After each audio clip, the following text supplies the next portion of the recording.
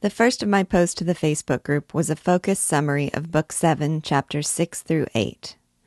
Jehan Frollo, freed from the captivity of a cramped space and a tedious conversation, takes his brother's purse and goes out into the city to spend its contents dissolutely. On his way, he bumps into a growling Quasimodo on the stairs, passes the contemplative Claude Frollo and Charmolue examining the carving on the porch outside, and then hears the liberated Phoebus explosively uttering oaths he had long repressed for his genteel companions. Jehan greets his friend Phoebus by name, which, however absorbed he may have been in his conversation, immediately attracts the attention of the nearby Claude Frollo. Jehan invites Phoebus to have a drink. When the latter declares he has no money, the former makes dramatic display of his riches, quote, emptying the purse on a neighboring post with the air of a Roman saving his country, unquote. Phoebus is duly impressed. They set out for the tavern, and, as Hugo tells us, it is indeed needless to say that, quote, they first picked up the money, and that the archdeacon followed them, unquote. Following the two friends with stealthy tread and eager attention, Claude Frollo is able to overhear every word of their conversation. That conversation becomes of especial interest to him when they hear a distant tambourine, and Phoebus says they must hasten so that the little thing with the goat, whose devil of a name he can never remember, does not accost him in the street. He does not wish to be accosted by her in public, but he is only too happy to boast to Jehan with a laughing whisper and a triumphant air that he is to meet her later that night, in private. While Jehan and Phoebus enjoy the laughing, feasting, toping, candle-lit revelry inside the Pomme d'Ève, a man with a just-purchased cloak pulled up to his very nose walks imperturbably up and down outside, like a pikeman in front of his sentry box. The two tipplers eventually emerge, Jehan reeling and rambling, and Phoebus eager not to miss his evening rendezvous. Realizing he has no money to pay for the room, Phoebus begs it of his drunken companion, who responds with drunken non sequiturs, until Phoebus loses his patience and pushes him against the wall. Jehan falls onto the pavement and into a deep snoring sleep, and his friend goes on his way, leaving him behind. The man in the cloak, who has been following them like a shadow, sees the prostrate student, heaves a deep sigh, and departs in the captain's wake. Though we have not been told explicitly, we know this man to be Claude Frollo. And so, we have witnessed the man who had pledged his life to his younger brother leave him lying unconscious in the gutter. In front of his alma mater, Phoebus stops, from habit, before a statue, and then, turning, finds himself face to face with a living statue that stares at him with, quote, a pair of eyes full of that vague light seen at night in the pupil of a cat's eye, unquote. Though he would not have feared a thief with a bludgeon, this petrified man freezes his very blood.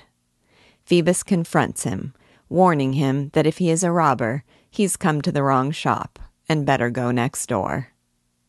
The spectre, Claude Frollo, grips him by the arm and with a sepulchral voice addresses him by name, says he knows of his rendezvous, and asks the name of the woman he is to meet. Phoebus responds, cheerfully, Esmeralda, and Claude Frollo's claws tighten around his wrist as he calls him a liar.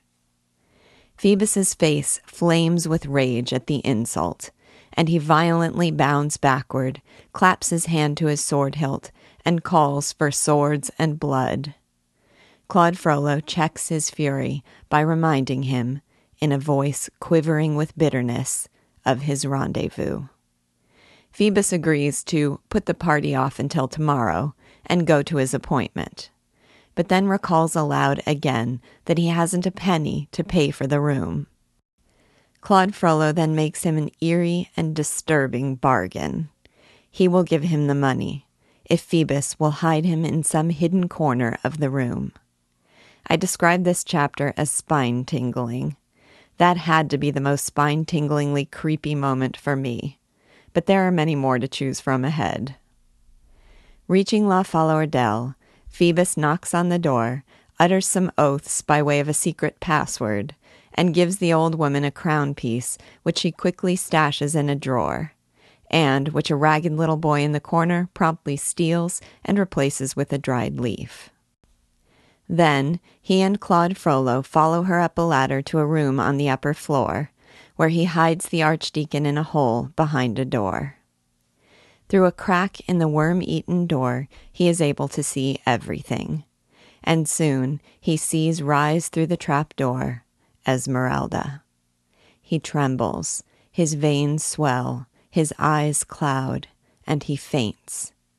When he recovers consciousness, he sees the two youthful figures seated together, Phoebus's eyes amorously radiant and Esmeralda's modestly downcast. With still more modesty, she asks Phoebus to forgive her for coming, and with still more lechery, he scolds her instead for requiring so much urging. She voices her fear that she is breaking a vow, divesting the amulet of its virtue, and destroying her chances of ever finding her parents. But she is willing to endure all, because, she tells Phoebus, she loves him. Her strange chasteness makes him uneasy, but her declaration of love brings him back into familiar territory, and he throws his arm around her waist. When she asks him to say whether he loves her, he fluidly recites a well-rehearsed and often repeated declaration of love that prompts the naive young girl to look at the ceiling with angelic happiness and murmur, quote, "Oh, at such a moment, one might well wish to die," unquote. Phoebus objects that on the contrary, it is precisely the time to live, and we know exactly what he means, which makes all the more cringingly painful the fact that he declares passionate adoration for her, but can't remember her name. He makes grand promises about living with her and making her the happiest creature in the world, taking advantage of her tender and dreamy response to unlace her bodice. But when she asks him to instruct her in his religion, that they might be married, and he responds with surprise and scorn, "Nonsense, why should we marry?" and proceeds to remove her neckerchief, she springs up with a start and a flame in her cheeks. The priest, meanwhile, watches all, staring with lustful desire, as at a tiger watching a jackal devour a gazelle. Phoebus says to Esmeralda coldly and calculatingly that she must not love him, and what is surely a well-tried strategy works on her like a charm. She swears her undying love, blames herself for being unworthy of marriage, and begs for the honor of being his mistress and his servant. And as Phoebus bends over her, pressing his lips to her bare shoulders, behind him appears the convulsed and livid face of the priest. He is holding a dagger, which he plunges into Phoebus's back. Esmeralda faints, and as she is losing consciousness, she has a vague awareness of a fiery kiss burning on her lips. When she recovers her senses, she is surrounded by officers, one of whom says, in another of the many spine-tinglingly ominous moments, "She is a sorceress who has stabbed a captain." The second of my posts was called From the Comedic to the Sinister. The emotional range of these chapters was startling. At times I laughed in delight, and at others I shuddered in horror. I laughed at Jehan Frollo's mostly inconsequential mischief, as he pilfers what he can and makes resentful trouble on his way out of his place of forced hiding. Quote, "He cast a look at tenderness and admiration into the interior of the precious purse, adjusted his dress, wiped his boots, dusted his poor shoulder pads all gray with ashes, whistled a tune, frisked about, looked to see if there was nothing left in the cell which he might carry off, scraped up a few glass charms and trinkets from the top of the stove, thinking he might pass them off upon Isabeau La Thierry for jewels, then gave a push to the door, which his brother had left ajar as a final favor, and which he left opened in his turn as a final piece of mischief, and hopped down the winding stairs as nimbly as a bird." Unquote. I also laughed at the account of Phoebus's dubious act of mercy as he abandons his friend in the mud. Quote, "With a remnant of that brotherly compassion which never quite forsakes the heart of a toper, Phoebus rolled Jehan with his foot over upon one of those pillows of the poor which Providence keeps in readiness at every street corner in Paris, and which the rich scornfully stigmatize as dunghills." Unquote. And at this mocking description of Phoebus's reminiscence about his alma mater.